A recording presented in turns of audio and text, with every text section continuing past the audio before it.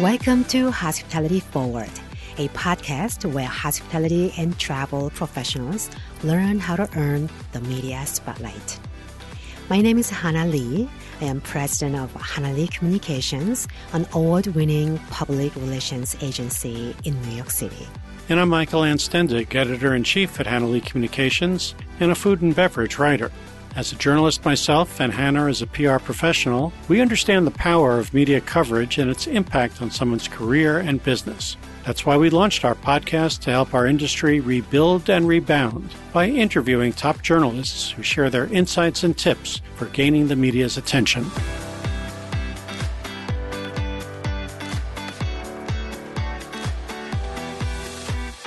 In this episode, we are delighted to chat with Jeff Wielgopolen. For 16 years, Jeff has been at Forbes Travel Guide, the global authority on luxury hospitality known for its annual star ratings of hotels, spas, and restaurants. Jeff is one of the hospitality industry's foremost service experts. Certified under the Court of Master Sommeliers, he has trained hospitality professionals on 6 continents and stayed at more than 250 Forbes Travel Guide 5-star and 4-star hotels. Hi, Jeff. Thanks for joining us. Hi, great to see you. Thank you. Hello, Hannah. Hello, Michael. Nice to see you both as well. Thank you. So you've been with Forbes Travel Guide for over 15 years. So tell us about what it is and also who's the audience and what categories do you cover? Sure. So Forbes Travel Guide is the organization that awards stars to hotels and restaurants and spas every year.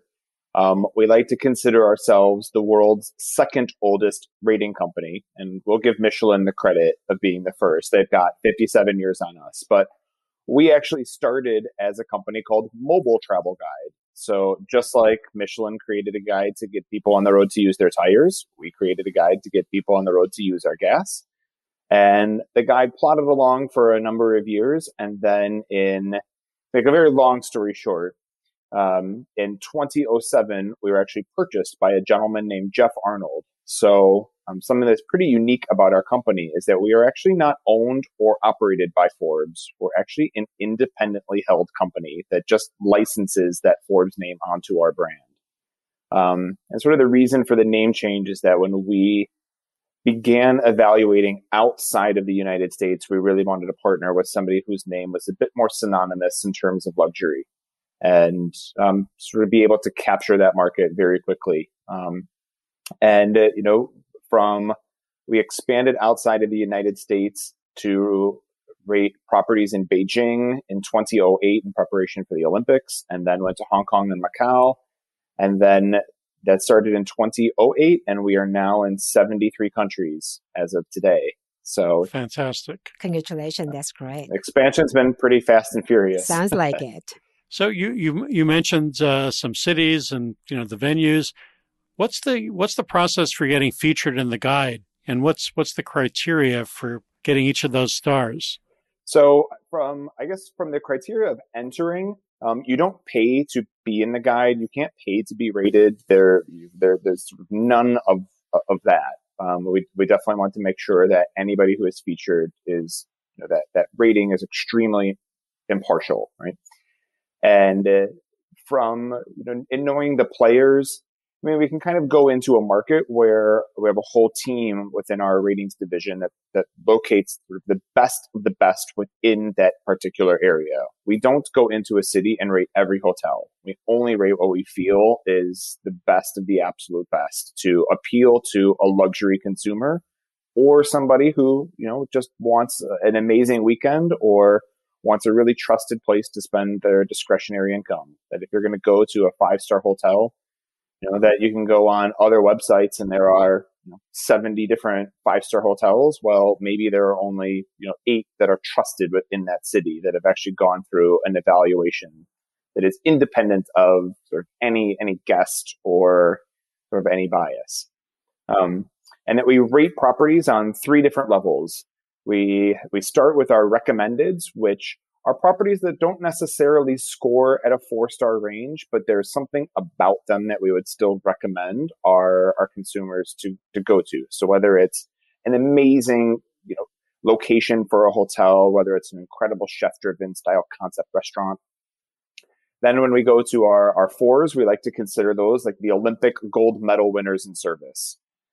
It's a really difficult award to get. It's very difficult to keep. This is actually where, the majority of Four Seasons, Ritz-Carlton, St. Regis, Rosewood, they sort of sit within that 4-star range. So if the fours are the Olympic gold medal winners, then we consider our fives to be like the Michael Phelps, the Simone Biles, the Usain Bolts of the hospitality world. That this really isn't about your gold medal anymore. But you change almost the sport of hospitality because you are in it, and you become the property that everybody looks up to set the trends. So whether it's, iconic properties like the Plaza Athénée or the Lanesborough in London, whether it's, the French Laundry or Alinea from a restaurant perspective, whether it's the number of spas at a Mandarin Oriental, that once again, they become sort of the benchmarks within the hospitality world. So best of the best of the best. That's what we deal with. We're very fortunate to have a very small sector of the hospitality world, but it's been an amazing ride, that's for sure. Travel is such a big part of your job. And we know that you travel to almost 6 continents and stayed at hundreds of 5-star and 4-star hotels. We're very jealous. Very jealous. So how has the pandemic changed the way you work? Oh, my goodness. When travel is literally the middle name of your company, and that completely stops, you have to pivot and you have to come up with ways in which to continue to support your team and obviously the hospitality world. Mm-hmm. What we found obviously in March of last year when the world stopped is, we thought, what could we do to continue to support the industry? So we actually began putting together a weekly webinar. And it would focus on 10 different topics. And it turned out to be an amazing community that was built for people who were furloughed or for people who just wanted some continuing education. We had these amazing chats going where people would talk about like great things that they were doing at their property or like up-to-date information on new COVID protocols and procedures. And so from an in-person perspective, we almost changed to a virtual training. And then now we are transitioning back to sort of a mix of virtual and in-person. Within my own company, based on, what we learned from the financial crisis over a decade ago, that unlike that, maybe the luxury segment would be the first to bounce back. That if you're going to stay in sort of a downtown convention style hotel, there's probably a different reason why you're staying in that hotel Mm-hmm. versus if you're staying at, a luxury hotel, it almost becomes its own destination. True. And we've certainly seen that over the past couple of months from spring break onwards, that 4 and 5-star resort market is doing exceptionally well. City hotels are doing really great on weekends. So we're still not out of it, but I would rather be an optimist than a pessimist. So we're starting to see a good amount of recovery within that segment. In the hospitality world in general, it's been, of course, a remarkably difficult year. Absolutely. And I think consumers associate the higher quality with a higher level of, safety and hygiene and et cetera. Right. That there's an idea that if you stay at, a Four Seasons, that your room is going to be impeccably clean anyway. Absolutely. Mm-hmm. Mm-hmm. Right. And so like the buy-in is much faster there.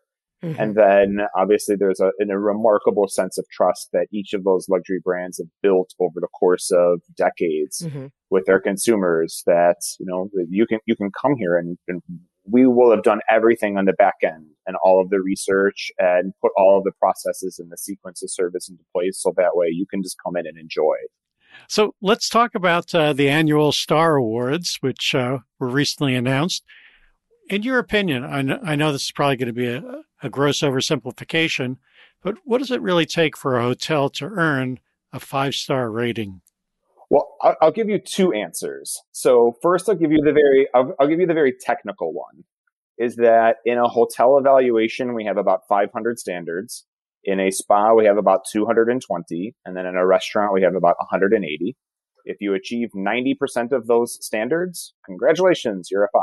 If you achieve 80% of them, congratulations, you're a 4. So like that's a math perspective. That's sort of the way that it works.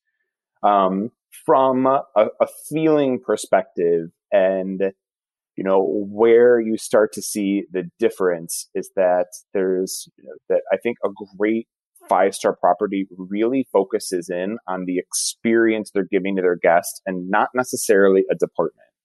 And what I mean by that is that, if you can check in at any hotel, but you arrive at a 5, like there should be that feeling, that energy, that sense of urgency from each staff member that they are proud to have you, that they think less about almost the steps of service as they do like thinking about you.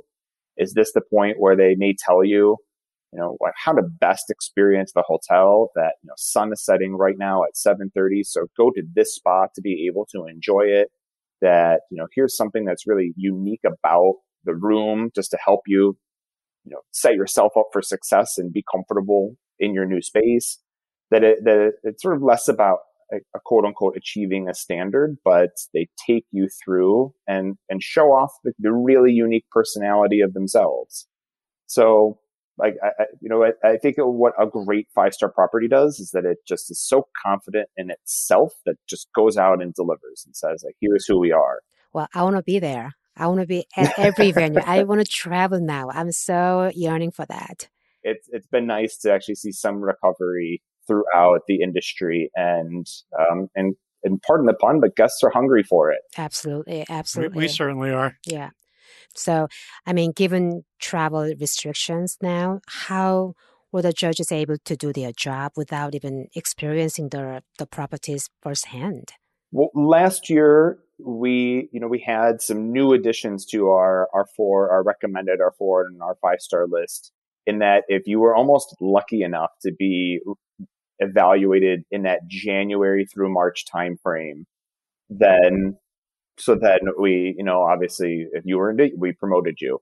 All ratings were suspended basically from April through the rest of 2020. And so now we have actually just started to resume evaluations for 2022 on April 1st of this year. And so we're going to go almost like quarter by quarter by quarter, for the second, third, and fourth, to evaluate, that, hotels are open. So, and opening. So if you're charging the amount in which you are, then certainly the product should be there, right?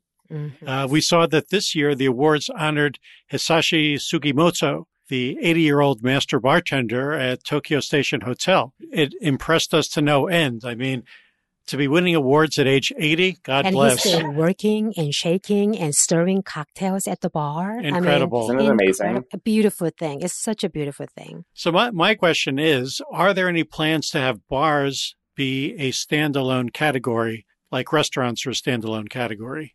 Well, I guess first, we were really excited to be able to announce an Employee of the Year and, Spa Employee of the Year, Restaurant Employee of the Year.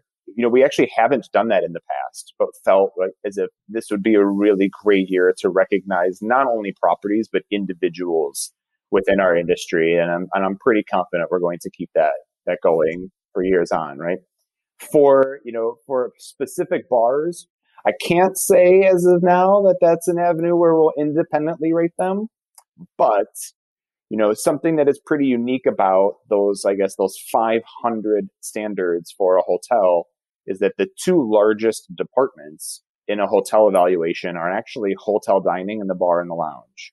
And there's sort of a strategic reason why we do that, is that those are really the only 2 places in a hotel that anyone can come and visit. Mm-hmm, mm-hmm. And so if, someone just wants to go and stay in a hotel, or, is staying in the area or living in the area and just wants to go and experience a 5-star property, well, what can they do? They can go in at breakfast and lunch in the restaurant. They can go get a cocktail in the lounge. And, that property's reputation may sit on the old fashioned that you get. Right? You have an amazing experience. What do you think of the hotel? Well, it's amazing. If you have a terrible experience, the building that houses hundreds of people, their reputation goes down in flames because of, the service that was just given. So we place a bit more emphasis on those two areas for sure. Well, speaking of bars and restaurants, so once travel comes back, what country would you like to visit first and why? I'm going to give maybe a corny answer, but, I think that my favorite place to travel is the place I haven't been to yet. Okay. But which is you've been traveled 6 continents. So Yeah, there aren't what's many left, I'm sure. What's left? From a place I would love to go back to, I would love to go back to Japan. I would love to go back to South Africa and spend some more time in Cape Town. I'd love to be able to explore more of South America. So I think that as, I could say something like Rome or Paris, and those are always amazing, magnetic cities. But there's always something about learning and exploring something new that has always been really fascinating. And not only just to see product, but to see what hospitality is like, and if you go down to Los Cabos or Riviera Maya, there's a special place in my hospitality heart for Mexican hospitality. I think it's so gracious and warm, and there's a heart to it. You may go to, iconic Parisian hotels, and there's just a sharpness and a crispness and this overwhelming chicness that just makes you feel more yourself than you would otherwise, right? So I just think there's something that's really interesting about just the way in which certain cultures interpret hospitality and the way that they bring that out to the guest. Yeah. Hospitality is all about the people and hearts and emotional connections, Right. So we very much enjoyed reading the 35 most anticipated hotel openings of 2021. It's given us a real bucket list of hotels to check off. Where do you all find these hotels? Are they suggested by outsiders or PR professionals like us, or is it strictly internal within the guide team? I would have to say that it's a little bit of both. From a luxury hotel standpoint and maybe even a luxury restaurant standpoint, we're lucky enough that they don't just pop up. There's usually a good year, 2 years, 2.5 years of construction after that it's been announced. So there is a good lead time for us to be able to put those together. We have an executive editor here at Forbes Travel Guide. Her name is Jennifer Kester, and her and our ratings team that is held by Amanda Frazier oversee all of that public relations, who are the new players, and what's coming up. Good to know that. All right. So what types of innovation have you seen in the travel and hospitality industry over the past year that you think will stay in place even after the pandemic is over? There are a lot. And, I think that the properties that really embraced that creativity and thought of different ways of doing something are the properties that are obviously much stronger in terms of occupancy and in business now. That from, the ability to communicate with your guests via an app or through text, I think is great. For some reason, I think the luxury hospitality world sort of held off on that for a very long time, thinking you can't text a guest, that's not elegant. And it's luxury is what you want when you want it. From food and beverage, I love the idea that we've been able to almost take concepts and be able to place them outside of that physical brick and mortar space. I could think of at the Rosewood Miramar Beach, you can go and, enjoy bottled Manor Bar cocktails, that are, available for purchase.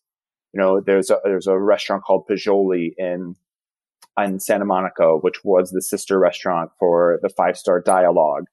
And something that I thought was brilliant that they did is that they had, take home souffle kits. Ooh. Oh, wow. But I thought that it was really brilliant that you're not just selling packaged food. You're not just selling something to go, but you're actually selling the experience of the restaurant. Mm-hmm. Exactly. Mm-hmm. But almost with no effort, right? So you get to pretend like you're on the Food Network and, make your souffle, but you didn't really have to do anything. So people are want a fine dining restaurant experience. Like those restaurants are going to come roaring back with people who are looking to like just bask in not having to cook a meal and not having to set a table and not having to do dishes and not having to go purchase everything and just be taken care of and, right, and enjoy. We need it now more than ever. We do. So we call our podcast Hospitality Forward because we believe in the future of our industry. Can you tell us if there's anyone or any organization that you think is doing really great work in terms of moving hospitality forward? I love a lot of our independent restaurants. I'll give so much credit to, Danielle for like rethinking maybe like Daniel Baluta rethinking almost of what a restaurant should be and what a hotel restaurant should be, and his little pop up at the Blantyre. I'll give a shout out to, the chef of Pajoli of Dave Barron, who like really reconcepted like what a fine dining restaurant is, and that you can have it at home and you don't have to sacrifice quality. I think a lot of Relais and Chateau hotels and resorts did a great job at, they're sort of small enough to be able to very quickly pivot, but you have a property like Ocean House in Rhode Island, where since you couldn't go to the bar, that they actually built a bar cart and painted it Ferrari red to match the color of the leather of the chairs in the lounge. And they would go up and down, the halls during cocktail hour. Love that. And, serve cocktails and snacks. So that way you can still have a cocktail, but in the comfort of your own room and be able to watch the sunset over the Atlantic. I think that, there's Daisy Tepper, who's the spa director here at the Post Oak here in Houston, where I live. I think they did an amazing job at creating a spa experience that makes people really safe, but also like incredibly elegant, that everything is, that you are given like your own individual juice, you're given your own snack, you're given your own package of amenities that, I hope that those trends actually continue to stay. So you saw a lot of innovation. I mean, I can go on. There's a gentleman named Rick Remedio, who is the general manager of Kimpton Lapeer, who just rethought everything and said, all right, well, we have all of this banquet space in our hotel that's being unused. Could we have like a weekly bazaar where we may be able to have like local artisans and farmers come in, and we can have this like a big market that's socially distanced, and we can support all of these places within the industry. So clever. Just remarkable amounts of creativity. I mean, I can go on and on and on. And now for the listeners' question segment of our show. We have a question from Agostino Perrone of Connaught Bar at London's Connaught Hotel, which earned 5 stars from Forbes Travel Guide in 2021. And the bar itself ranked number 1 on the world's 50 best bars list. And Ago is curious to know what you think about the future of hotel bars and what people are going to be looking for when travel restrictions ease. From a hotel bar, and I'm not just saying that because you asked, but it is by far and away my favorite place within a hotel. Right? Like there's nothing better than an amazing hotel bar to get an immediate sense of place of where you are, to get an understanding of the hotel, of getting an understanding of, how the bartending team and, can sort of like interpret a cocktail to the way in which, where it is that you are. You could think of the great history from Beelman's Bar at the Carlisle to like the place that it has in society. You can be a little voyeuristic and be able to like watch guests and locals hang out. Like I think there's nothing like it. Agreed. I think that what I would hope is that operators see the value of a great hotel bar and don't necessarily think of it as just an amenity. As borders start to open up, people are going to really want like that social setting. Mm-hmm. No question. And want to like see people and enjoy an old fashioned while doing it. Yes, sure. Old fashioned. I'm getting thirsty already. Right, by listening to this podcast, I know that's a particular favorite. Oh, yes. So before we go, what's the best way for our listeners to find you on social channel or anywhere else? So you can find us at Forbes Travel Guide on LinkedIn, on Instagram, and on Facebook. All you have to do, it's just the name of our company. And then you can find myself at Jeff Wilgopolan, and that's Wielgopolan. I know my last name is a bit of a mouthful, on LinkedIn, and at Jeff Wiggs on Instagram. So, Jeff, it's been so great speaking with you. And, we really hope to travel soon. And maybe we run into at a hotel bar and then share a old-fashioned or two together. I hope so. I would love that for sure. I can definitely see your passion for our industry and just love for the community. So very happy to have you on our show, and we'll see you soon. Yep. We applaud everything you've been doing. Oh, well, thank you. Thank you so much. It's a pleasure. And maybe just one last special shout out to, all of the people who dedicate their lives to our industry. When I think of, all of the properties within our own inventory, that's tens, if not hundreds of thousands of people who wake up every day and, go to work and perform at this exceptionally high level and help other people create memories and traditions. And there's just something that's so uniquely special about it. So thank you to all of them who do that every day. Absolutely. Thanks for the shout out. Thank you so much again, Jeff. We'll see you soon. All right. Thank you. Bye. Bye-bye. Insightful, passionate, and so knowledgeable. These words nicely sum up Jeff. Now that you know what Forbes Travel Guide is looking for, please feel free to incorporate these invaluable insights into your own hotel, spa, or restaurant. We have a lot of exciting media guests in the pipeline as well. So please subscribe on Apple Podcasts, Spotify, iHeartRadio, Google Podcasts, or your favorite podcast app. Please leave a review and tell your friends and colleagues. See you next week. Until then, join us as we move hospitality forward together.